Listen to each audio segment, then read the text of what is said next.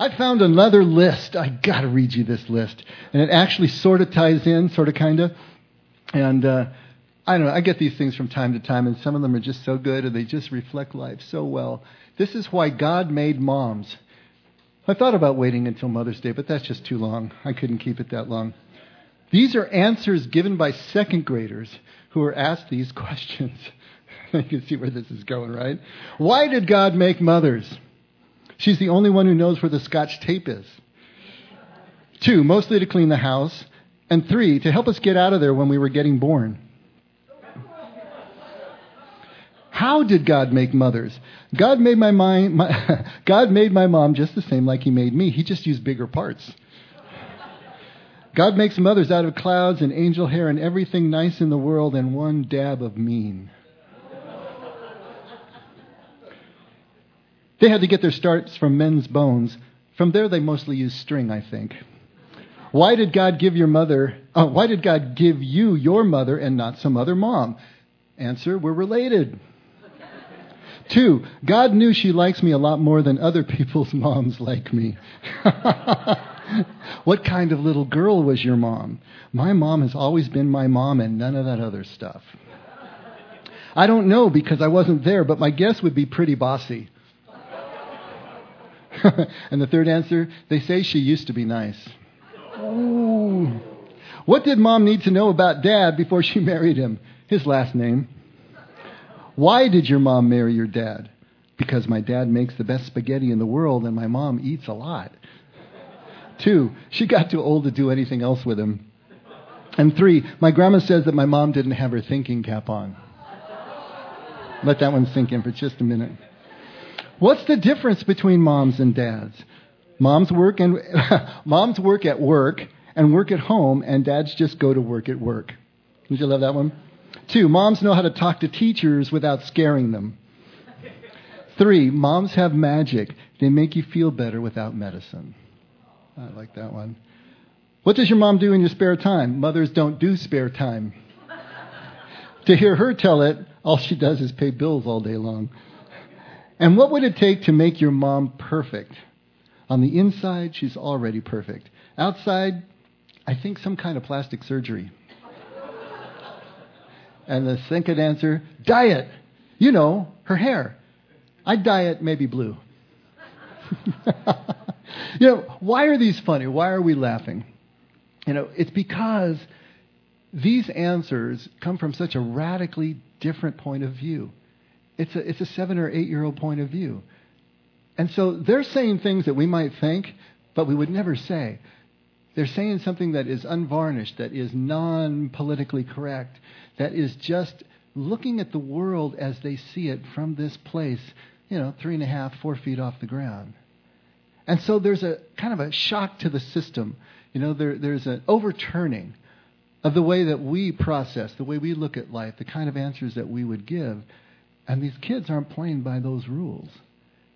And so it hits us. Any joke is kind of the same way. It leads you in one direction, and all of a sudden it hits you with that punchline that takes you in a completely different direction. It's the surprise, isn't it? In many respects, that makes the joke funny. Yeah. She's going to get me back on Father's Day. But that's it. That's what I was thinking about when I was thinking about these things. This is what we're trying to do with Lent. We're trying to come at Lent from a radically different point of view. And in case you didn't know, this is the 3rd Sunday of Lent. There's 6 of them, so we're halfway through now.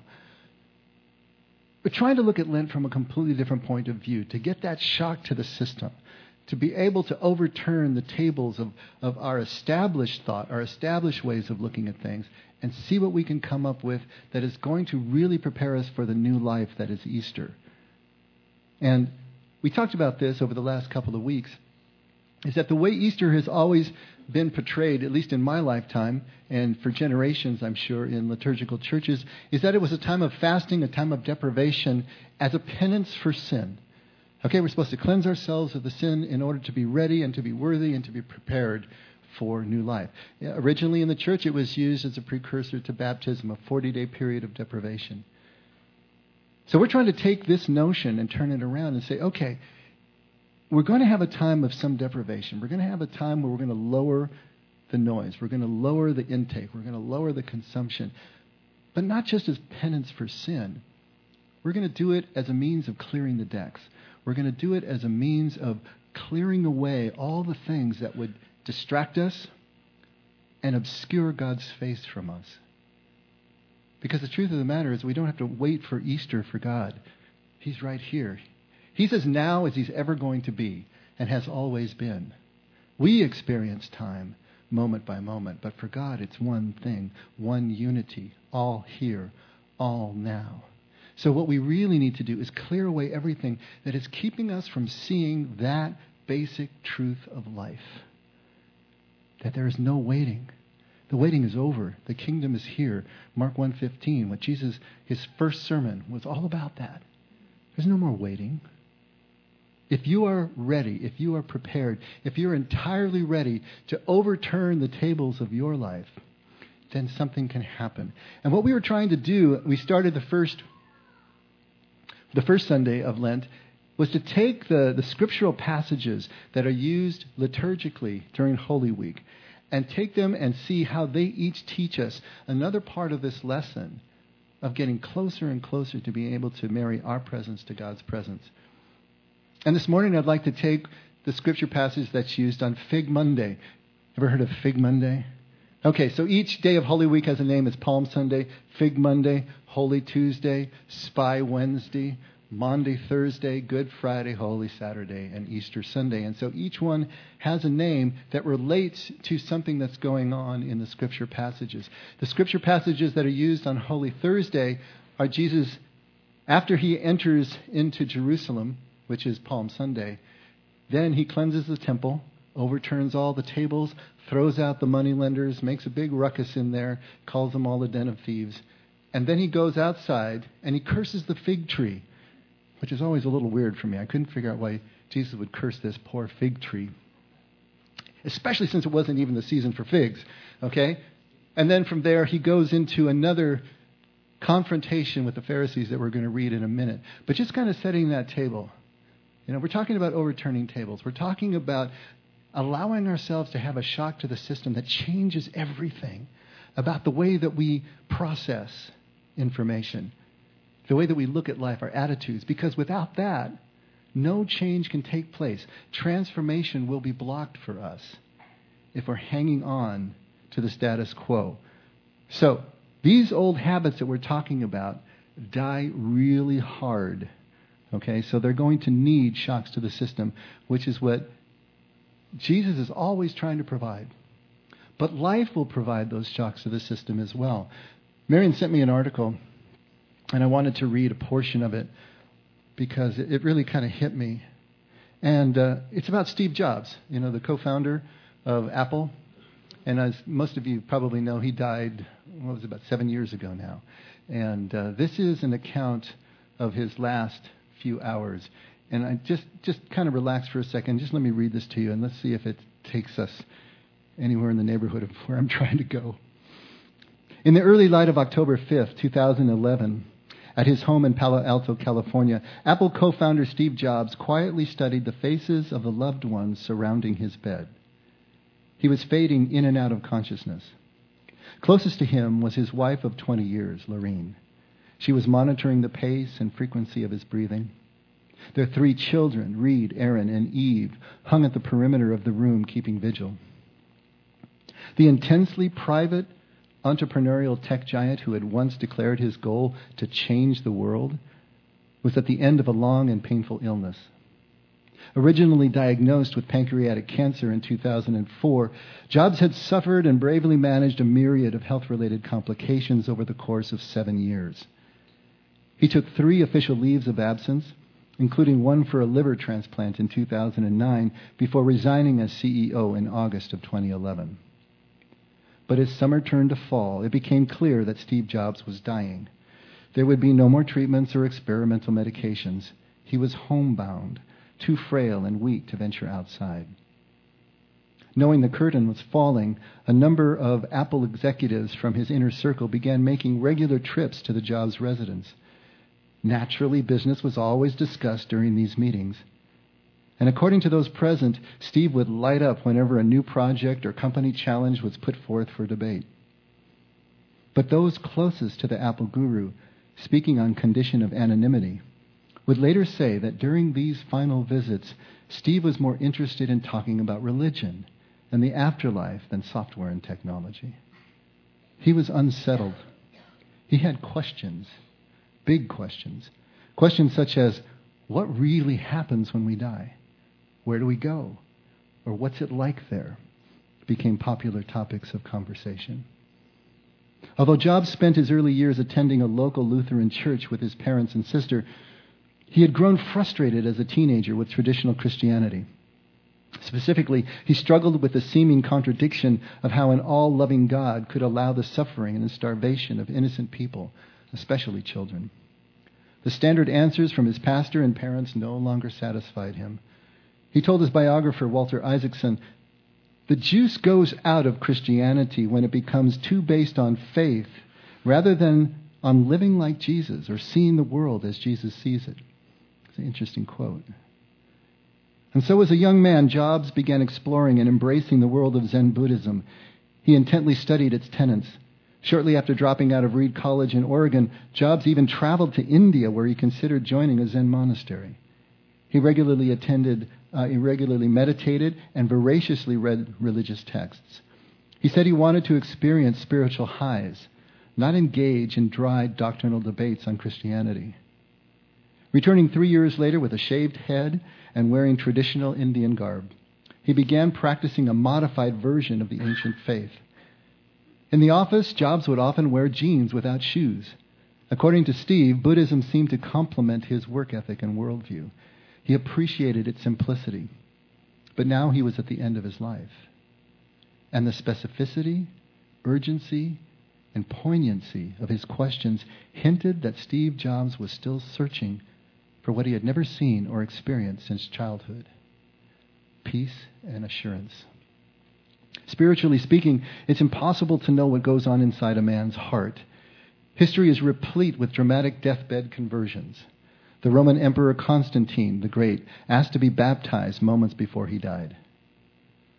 So did the writer Oscar Wilde. John Wayne struggled from his hospital bed, slipped to his knees, and turned the hours that were left of his life over to Jesus. According to those present in Palo Alto, there was no such moment or declaration in Steve Jobs' final days. However, his final words, spoken haltingly but clearly, are provocative. Steve's sister, Mona Simpson, revealed at his funeral that after making eye contact with everyone in the room, Jobs turned and gazed beyond them, as if looking at a scene unfolding over their shoulders. "Oh, wow," he said. "Oh, wow. Oh, wow." What did he see? It's impossible to know. But it's fitting that the man whose life work revolved around the pursuit of rethinking man's approach to the wonder of technology is the same man whose last words were wrapped in the spirit of wonder itself. What did he see? What does it take in life to get us to take that shock to the system? What do we have to experience? What do we have to endure to get to the point that we're willing to allow the shock to penetrate us, to do its work in us? Now, obviously, impending death is a great motivator, right? It moved Jobs back to a spiritual framework. Earlier in life, his distaste for the way he saw Christianity being practiced shocked his system and moved him in a radically different direction. I think the tragedy is that people feel that if they are really going to pursue an authentic spiritual journey, that they have to leave Jesus to do so. I've seen that over and over and over again, especially in young people, turning to the East to find some sort of authenticity, to find an inclusion, to find a way of being able to move in a direction that something deep inside them, a spiritual common sense, if you will, is moving them. But we've done such an injustice to Jesus here. We haven't been fair to Jesus. We've molded him and remade him in the way that we understand. And then we leave him when he doesn't meet our expectations.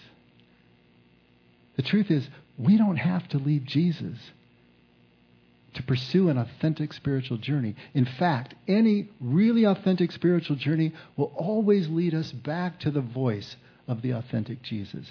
It can't help but do that. Even if it doesn't lead us back to Christianity as practiced here and now. You can't say you're having an authentic spiritual journey without understanding the truth of what Jesus is saying, the truth of who he was and how he lived.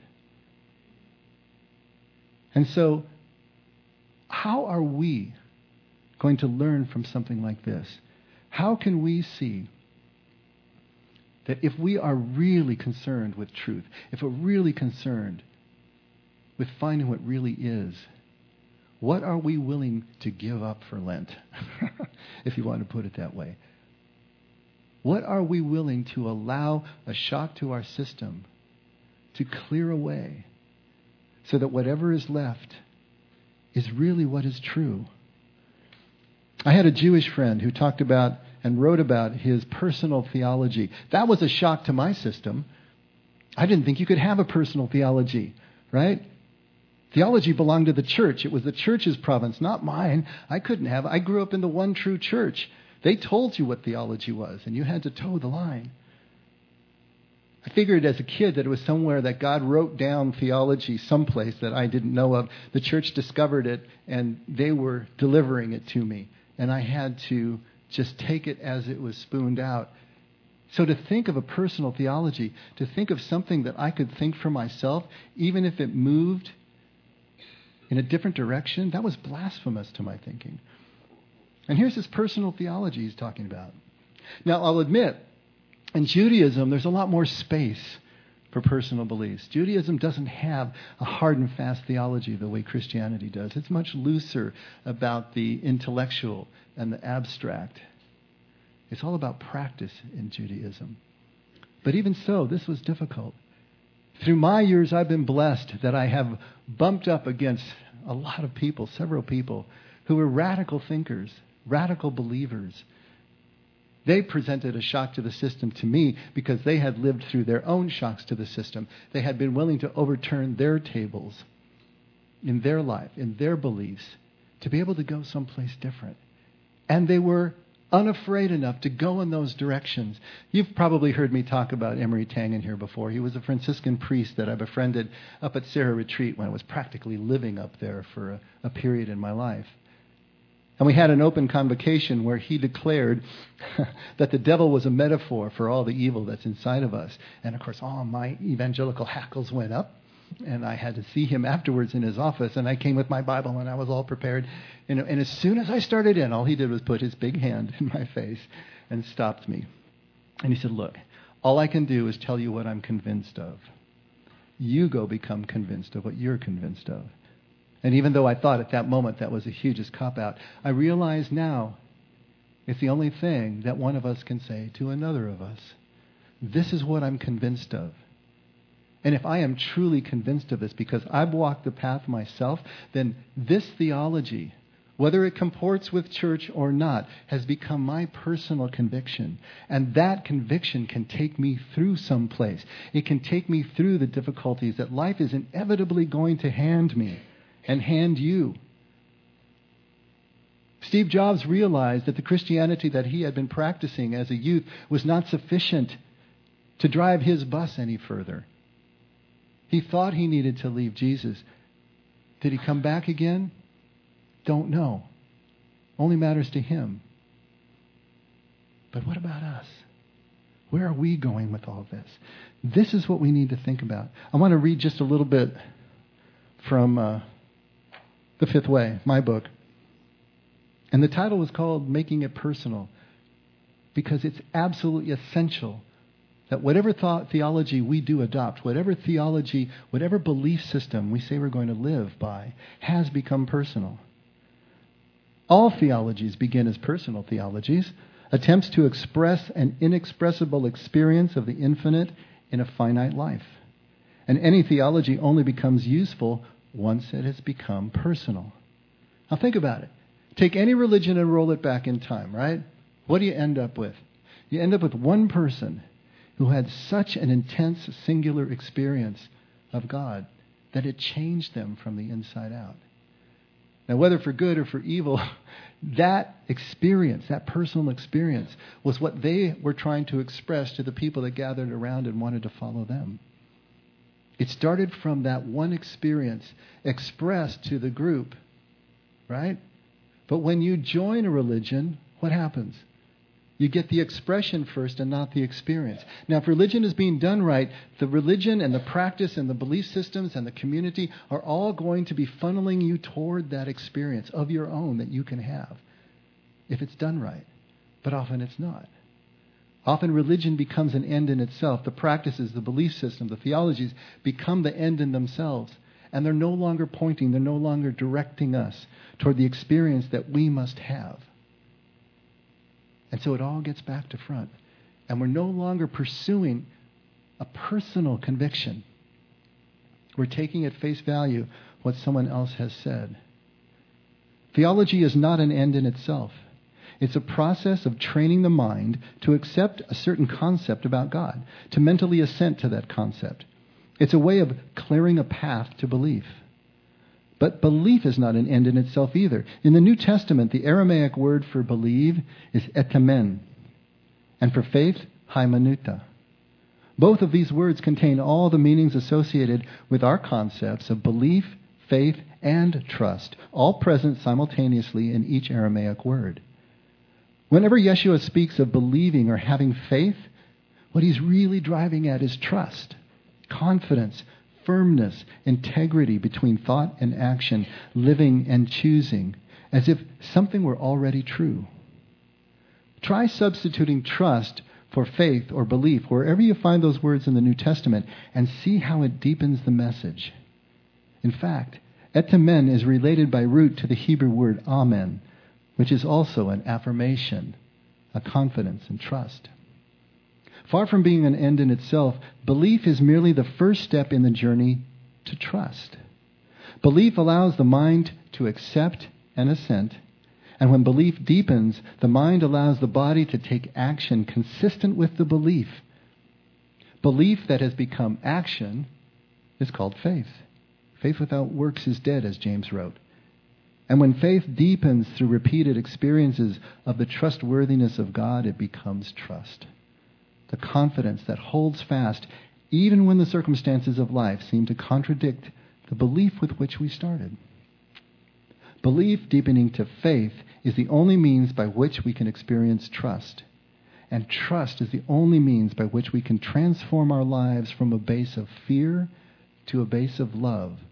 Because only trust allows us to see beyond our circumstances and take the risk that our fear would normally abort. Once we arrive at trust, the mental stuff just doesn't matter anymore. It was all only vehicle after all.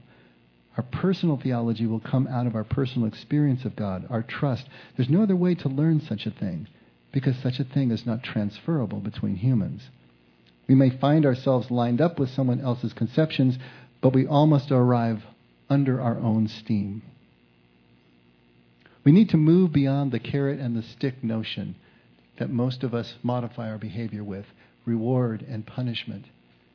Always keeping the scriptures and the theologies and the traditions of our churches in mind, because they form the guardrails, the safe zone within which we can find our personal experience.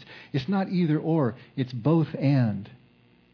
But if we don't move beyond just received learning, secondhand, hearsay, third person, then we never will get the personal conviction that is necessary if we're going to be able to experience God and the freedom that Jesus has for us. We need to move beyond reward and punishment, beyond the merely institutional relationship with God and received thought and practice to personal conviction. And from there to trust. That's where we need to get eventually. And all of this feels dangerous, of course. Leaving the security of the institution. Look how dangerous it was for Jesus when he pushed against the authorities of his day. Many of you have experienced how dangerous it is to go against your own church as you were moving out in thought and then trying to express that, either in small groups or wherever you did, and the pushback that you got. And eventually, some of you have experienced the ostracism of the church body when someone is starting to become the black sheep. Jesus is trying to show us what this is like, what it looks like, what it feels like when we start to move in these directions. And one of those instances is right here at Matthew 21, starting at verse 23. And to put this in context, this is right after the triumphal entry into Jerusalem, where everybody is shouting, Hosanna, Hosanna, Hosanna, Hoshiana, save us, Lord. And of course, the authorities are telling Jesus to shut them up. They can't be saying this. And this is when he says, if they're silent, even the rocks are going to cry out. And from there, he goes into the temple and cleanses the temple. And from there, he goes out and he slaughters the fig tree. And so at Matthew 21, where he is connected now with the chief priests and the elders in the temple, he enters the temple. The chief priests and the elders of the people came to see him while he was teaching. And they said, by what authority are you doing these things? And who gave you this authority? What things? Cleansing the temple, riding into the city and accepting the praise of the people, right? And Jesus said to them, I will also ask you one thing, which if you tell me, I will also tell you by what authority I do these things. The baptism of John, this is John the Baptist, his cousin, was from what source? From heaven or from men?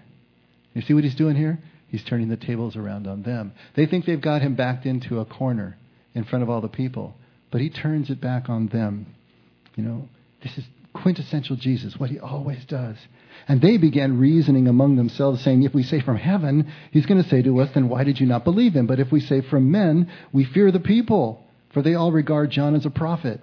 And answering Jesus, they said, we do not know. And he also said to them, neither will I tell you by what authority I do these things. Remember, it's only Monday here, Fig Monday. He's got a lot of work to do. He's not ready for the full showdown just yet. But here's Jesus again, quintessentially, being asked a direct question, but does not give a direct answer.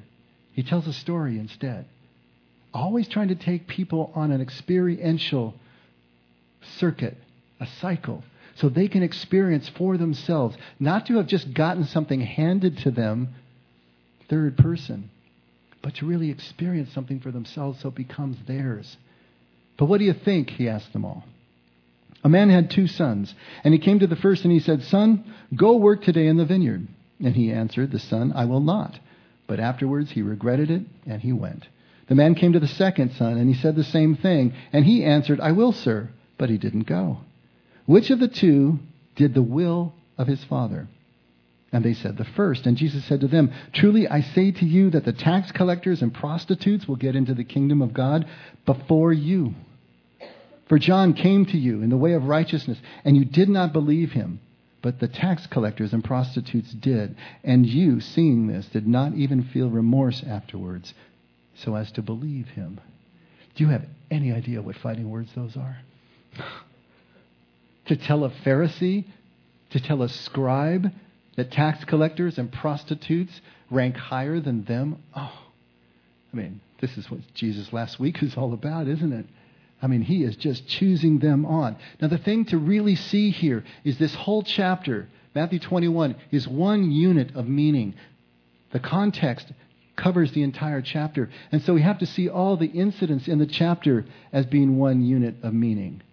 When Jesus goes in to cleanse the temple, and when he goes out to curse the fig tree, it's the same story as the 2 sons. The meaning is being given to us in 3 different ways, 3 different evocative passages. Hopefully, but we'll start to get this driven down deep into our experience. Because what is Jesus saying? Look at this temple. It's magnificent. It is a symbol of all Israel. It is the center of all religious practice and belief. It is the tabernacle of God's presence.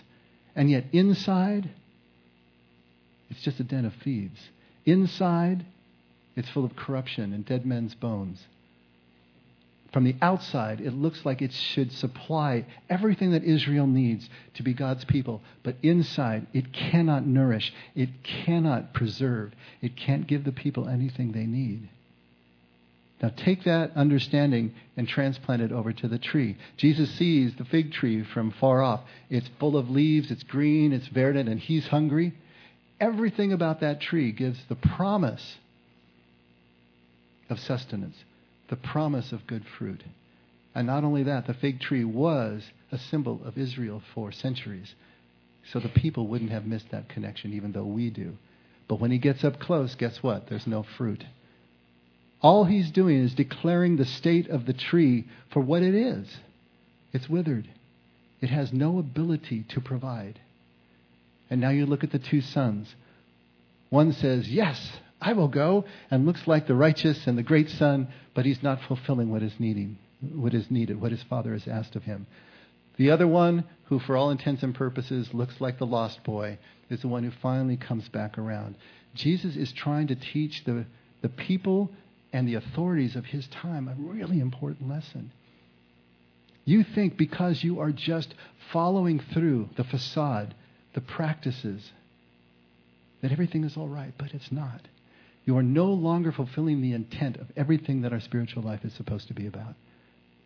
And so, here is the end sequence. Here is what happens, And Jesus goes in and overturns the tables. He is trying to deliver the shock to the system, to deliver the bit that finally gets people to see something else needs to take place. This is where Jesus is going with all this. And he's trying to take us along with him, because if we're no longer fulfilling law, if we're no longer fulfilling God's will, then what in the heck are we even doing? We've got to overturn the tables in our lives. We need to turn this back and make it personal for us.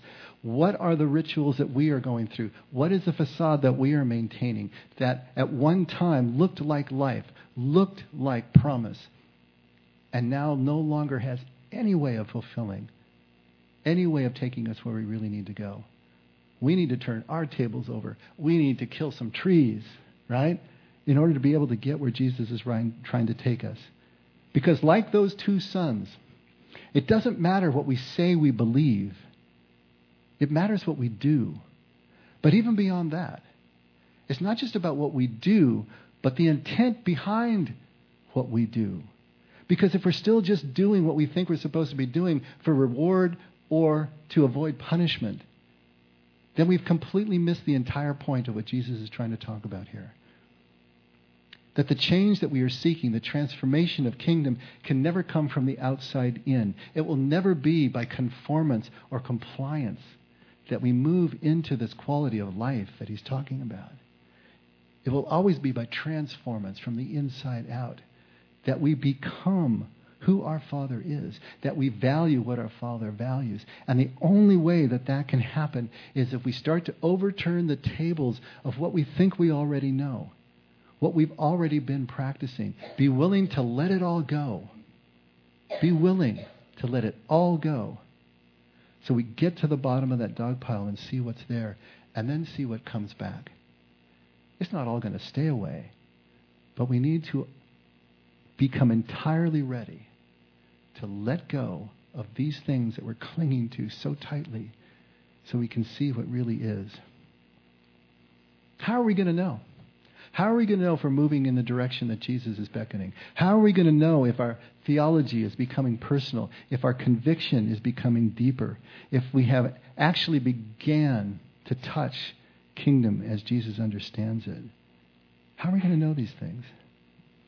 Ironically, you're going to know that your conviction is deep and deepening when you're no longer offended by someone else's convictions, which means you're no longer threatened by someone else's convictions.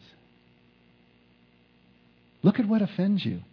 Look at what makes your blood boil. Look at what makes you want to run, grab your Bible, and start to debate and defend.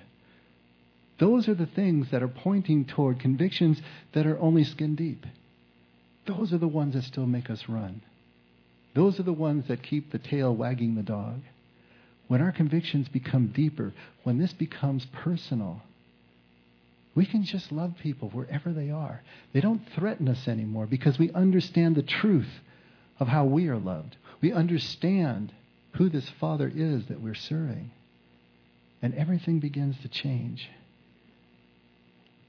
And our theology becomes personal and becomes deep only when we have been willing to overturn the tables of the status quo in our own lives. And in order to do that, we got to give ourselves permission. Is it okay for us to rethink what we've always been taught? Is it okay for us to think outside the interpretation of this book or this practice that has always been handed to us? We have to take that permission first in order to take these first steps. Jesus did. That's what he did. He was trained as a Jew. He was a good Jew. He kept the written law. But the oral tradition and the traditions of the Pharisees, he was poking at those all the time because he saw how those were subverting the intent of the written law. He was always pushing past. He was always pushing the envelope. He was always putting mud in your eye because he wanted people to be able to see, as he had seen, how much lay on the other side of an overturned table. One last little bit. The Chinese philosopher Chuang Tzu, he famously wrote that the purpose of a fish trap is to catch fish. And once the fish is caught, the trap is forgotten. And the purpose of a rabbit snare is to catch a rabbit. And once the rabbit is caught, the trap is forgotten. And the purpose of words is to convey an idea. And once the idea is grasped, then the words are forgotten. And he says, show me the man who has forgotten words. He's the one I want to talk to. Don't you love that? The purpose of theology is to catch God, to get us to the point of falling back into his embrace and experiencing who he really is and not who we might imagine him to be. And once God is caught, the theology can be forgotten. Where can I find a person who has forgotten theology? How set is your mind? How certain are you of your theology and your belief and your religion and your practice? Is your certainty just another shield against the fear of really falling into God's embrace? Because you don't really know what that will mean. Like Steve Jobs on that bed, what's next? When we have experienced enough of God here and now in these moments, then nothing offends us. And we can live through even difficulties with a certainty and a poise and a gravitas that others will want to know more about what it is that animates us. Think about how set your mind is. Think about what offends you. Deal with the fact that you've got some tables to overturn. And go ahead and break it if it's breakable. Break it now. Let's pray.